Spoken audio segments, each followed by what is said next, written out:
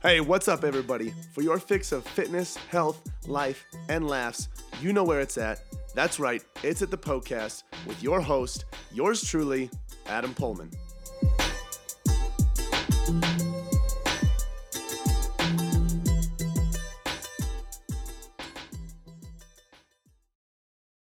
Hello and welcome to another episode of the podcast where your health, fitness, and nutrition questions are answered. So if it's your first time, here is the deal. Here's how this thing works. Every single Sunday, I collect questions on my Instagram story about health, fitness, and nutrition that come from listeners just like you. And I take them off my story and I answer them here on the show. Pretty plain and simple. So these questions that we're talking about today, that's where they come from. So if you want to go ahead and submit a question to be answered on the show, you can do so. You can find me on Instagram. My handle is Adam_PullmanFit. And then just keep an eye out on Sunday for that question box that says, ask me a question. In today's episode, we're talking about two different things, actually. We had so many questions this last Sunday that we're now starting, well, at least this week, we're able to be in a place where we can do multiple topics and questions per episode, which is what I've been wanting to do for a long time. Just haven't had the questions for it yet. So it was one of those heavier weeks. So we're going to talk about two different things, maybe three different things in each episode this week, depending on the amount of questions we exactly have. I'll have to look through all of them again. But in this episode today, we're going to be talking about HIIT training and why you may not be seeing results when you've been doing HIIT training, what to do about that. And we're also going to talk about the Apple Watch and why it may be off or incorrect. So make sure you tune in for more on that. If you enjoy this episode, spread the love, share it with your friends and family. It's super easy on Spotify. You can just go to that little button on the top right that has those three dots and then hit share. And then you can share it to whatever platform you would like. Apple Podcasts, it's not as seamless. Apple get it together. However, you can leave a rating and review. If you feel it's fit, please leave a 5-star rating and review, letting everybody else know what you think about the show. And if you want more free resources, free guides, articles, you can get those at pullmanfitness.com/free. That's POEHLMANN fitness.com/free. All right, first question is from Tiffany. Oh boy, I'm going to butcher this. DeGiorgio. Oh, I'm going to guess DeGiorgio. I don't know. Anyway, Tiffany, the question is, I've been doing HIIT for months and still not seeing change in my midsection. Any advice? So, sorry, my throat is not clear today for some reason. Okay, HIIT training, for those of you that are not aware, is just high intensity interval training. Okay, HIIT, high intensity interval training, and what it looks like, it's a very demanding, it's a hard workout, and essentially what you're doing is you're taking your heart rate to a very high level and then taking it back down to a moderate level, and you're alternating by doing intervals. Okay, that's why it's called high intensity interval training. Now, what's beautiful about HIIT is you can manipulate it however you want, as long as you're taking that heart rate up and then bringing it back down. But a very standard version would be you're running and you're going to sprint for 30 seconds and then you're going to do a fast walk for a minute and repeat until you get to about 15 minutes or so. It's different than low intensity steady state cardio or LISS just because it's so demanding on the body. So you don't want to do it for too long. You'll see a lot of influencers and people on social media saying 30-minute HIIT workout, that's freaking ridiculous. In my opinion, as a trainer, as a professional, I don't feel like your HIIT workout should be any more than 20 minutes if you're doing it right, because it is so stressful and demanding on the body. Anyway, so in Tiffany's question here, she's saying that I've been doing it for months and I'm still not seeing change in my midsection. Any advice? So there are two different things that come into play here, Tiffany, why you may not be seeing results. So when it comes to exercise, what we need to keep in mind is that our bodies adapt and change to the environments and the circumstances that we put them in. That's what they were designed to do. If you look at an athlete, for example, if he or she constantly exposes themselves to throwing a ball, their body is going to adapt and get better at throwing a ball. Their rotator cuff muscles are going to get stronger. It's going to find a way to get better.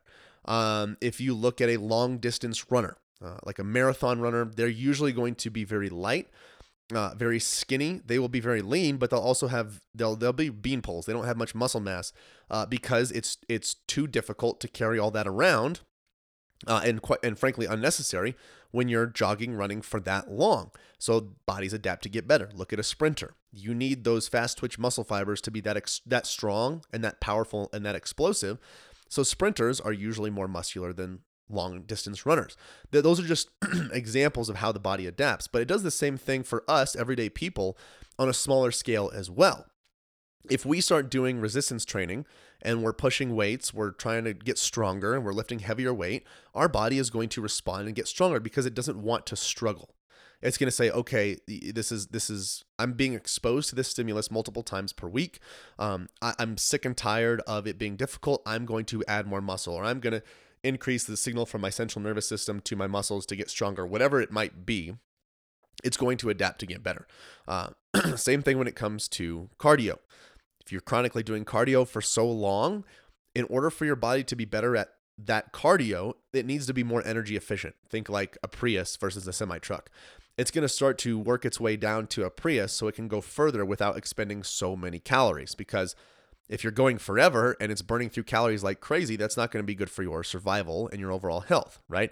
Your body likes to be at a homeostasis, but when it's pushed to the extreme, it'll go there, okay? So you just have to remember that it adapts, and it adapts pretty quickly. The average, the range of time that I like to tell people to change things up in is about 3 to 6 weeks. That's the amount of time that will take for your body to begin to adapt to a certain signal that you're sending it, which is why when I train with my clients or when I give them programs, what I'm doing is I'm having them change either their exercises, their reps, their rest period. Usually it's their reps and their rest period every 4 weeks or so. Because at 4 weeks, their body, at 2 weeks, 3 weeks, their body is really starting to get the hang of it and they're seeing improvements. At 4 weeks, the improvements aren't growing as much as they were. So we're starting to get to the top of that hill where we're about to start plateauing.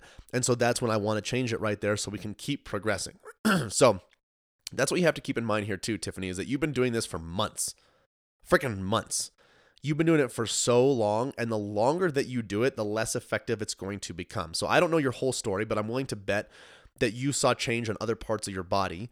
And so you kept doing it and you kept doing it and you kept doing it. And now your midsection hasn't changed and you're like, what the hell's going on? This is bullshit. I'm guessing that's where you might be. I don't know for sure, but that's where a lot of people usually are. So my advice would be just to change things up. I would start to wean off the cardio and I would start to introduce the resistance training because like I've talked about several times, resistance training is going to promote a faster metabolism, which is going to make fat loss easier because you don't have to restrict calories. Your body is going to be burning a ton of calories throughout the day, and therefore it will be easier to go into a calorie deficit and or for your body to lose body fat. Now, the second thing that comes into play is that we all have parts of our body, geez Louise, we all have parts of our body where we hold on to body fat for a longer period of time. For some, that's our arms, it's our thighs, it's our butt, it's our chest, it's our midsection, our lower belly. It completely changes from person to person. Usually with men, it's the spare tire in the midsection. That's usually the last place to go. With women, it's usually the thighs and the arms. They're usually the last place to go, but sometimes the belly as well. So it's not uncommon. You're not alone, but there's one thing that you need to understand. You're going to see fat. You probably saw fat loss in your face, maybe other parts of your body, maybe your legs, maybe your arms, things like that, and then you're stuck. With that last part of your body that's extremely stubborn, it takes a tremendous amount of consistency and diligence to make that go away. I think social media has underestimated, or I should say underplayed, the work that it takes because the hard work doesn't sell. It's not sexy. So that's why you see freaking stupid videos of, don't even get me started on the fitness influencer thing, but you see stupid videos of people like, oh, do these crunches and oblique crunches to get rid of your love handles. Oh, eat this food to get rid of your love handles, which is a bunch of bullshit and is not real. And so people are led to believe that they can just do these simple things to get rid of those stubborn areas. They're stubborn areas for a reason. Your body wants to hold on to it, and it's going to fight you. And so you have to be extremely consistent. When you get to this place, this is where it's going to take extra work beyond just adding in cardio. You're going to probably want to start tracking your food intake to see where things might be off. You're going to want to start tracking your workouts to see if your volume and your strength is progressing week over week. This is where you try to get a bird's eye view of everything going on so you can find the offender, okay? It would be like, I don't know, the stupid IRS coming to audit you for your taxes or something. And they're going to look through every single detail to find the offender, the thing that was wrong or the things that are wrong. You have to do the same thing. You have to do an investigative search into what you have going on in your activity, your nutrition, things like that, to figure out what the problem is and how to find a solution. And you also need to be very patient. Try to get rid of the notion of the influencers telling you that it's easy. You can just do this exercise to get rid of it. That's not how this crap works. There is a reason that people on competitive fitness stages like bodybuilding, physique, bikini, things like that, there's a reason they're the 1% of the 1%. Now, they are drastic. Sure, they have like under 10% body fat, but they were willing to go to the absolute extreme, sacrifice their lives to get to that level. Now, it won't be the same for you, but it's all relative, okay? So the more you want to lose fat in those stubborn areas, the more dialed in you're going to have to be, okay? Now, I don't know your whole story, but that's what I recommend. Start adding in some resistance training and take a look at everything else going on so you can try to find a solution to the problem that will hopefully eventually present itself. All right? That's what I recommend. Next question is from NurseFishy777. And the question is, how far off do you think Apple Watch is with calories burned? Okay, so here's the thing. There are two different ways I want to approach this. One, I want to approach it assuming that it's got a fairly accurate idea if you're just punching in average numbers for the average individual. However, it can't be perfect. So I would guess, if I were to take a wild guess, it's going to be anywhere from 10 to 20% off. Now, I'm sure that they have advanced technology that tries to make it as accurate as possible. But here's the second thing I want to address. What these trackers don't account for are physiological changes that happen in the body. So let me kind of elaborate here. First of all, like I talked about in the last question, we have changes that come when we expose our body to something for a certain amount of time, right? And we also have genetic variances. So these watches will take in average data like your age, your height, your weight, your gender, activity levels, things like that. That's what I'm guessing that they take in because I've seen several of these and how they work. And it goes off of that data. Okay, it's going to track your heart rate. It's going to do some of these calculations and algorithms depending on your heart rate, your age, what your normal activity level is like, things like that, which is extremely advanced and quite frankly pretty fascinating. But what it doesn't account for, like I mentioned, are the changes that happen over time. So let me give you an example. This is a very, very common thing that I see with women especially that are obsessed with the MyZone heart rate monitors, and they're obsessed with tracking the calories that they burn in a workout because it is motivating. You're like, oh shit, I burned 600 calories in this workout. That's fantastic. And then what they do is they eat 600 calories worth of food because they feel like they earned that, okay? But here's where the problem is. At first, when they first started working out, they burned probably tons of freaking calories because their bodies were not used to it. Their bodies were not efficient at doing that activity. And this is, I'm answering this question speaking through a lens of like high intensity classes, a lot of women that are doing tons and tons of cardio, okay? At first, their bodies were not ready for this. So they're extremely inefficient, which is good. It means a lot of calories burned, fat loss probably happened pretty rapidly. But like I mentioned, over time, your body is going to start to get better and it's going to start to become more efficient. Now, in January, you're going to be the same age, same height, relatively maybe the same weight. You probably haven't changed your sex. I don't know what you're doing.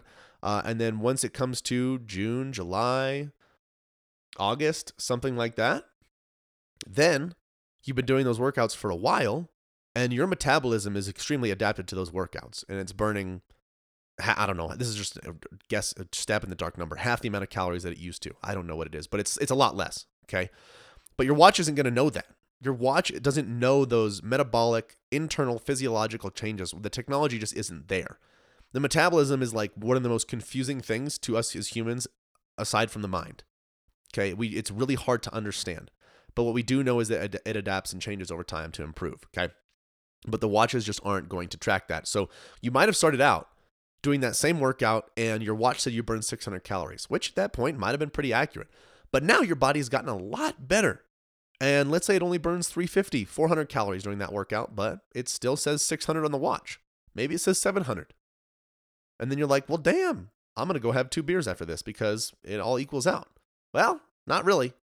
And that's why you see that. I mean, I don't want to say 100%, but in my experience, training people one-on-one, training people in classes, it was almost a 99% chance that if a person was obsessed with tracking their calories burned, they also struggled to keep weight off. And that was the offender, is that stupid freaking monitor.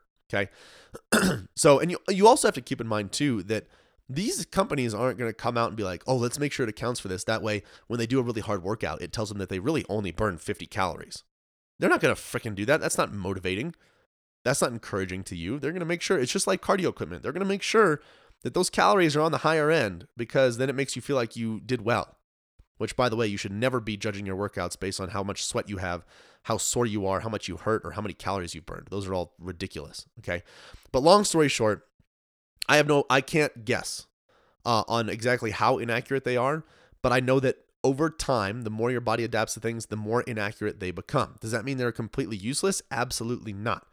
They're a tool. They're another tool in your tool belt that can help you get a better idea of what may be going on if you use it properly. Okay.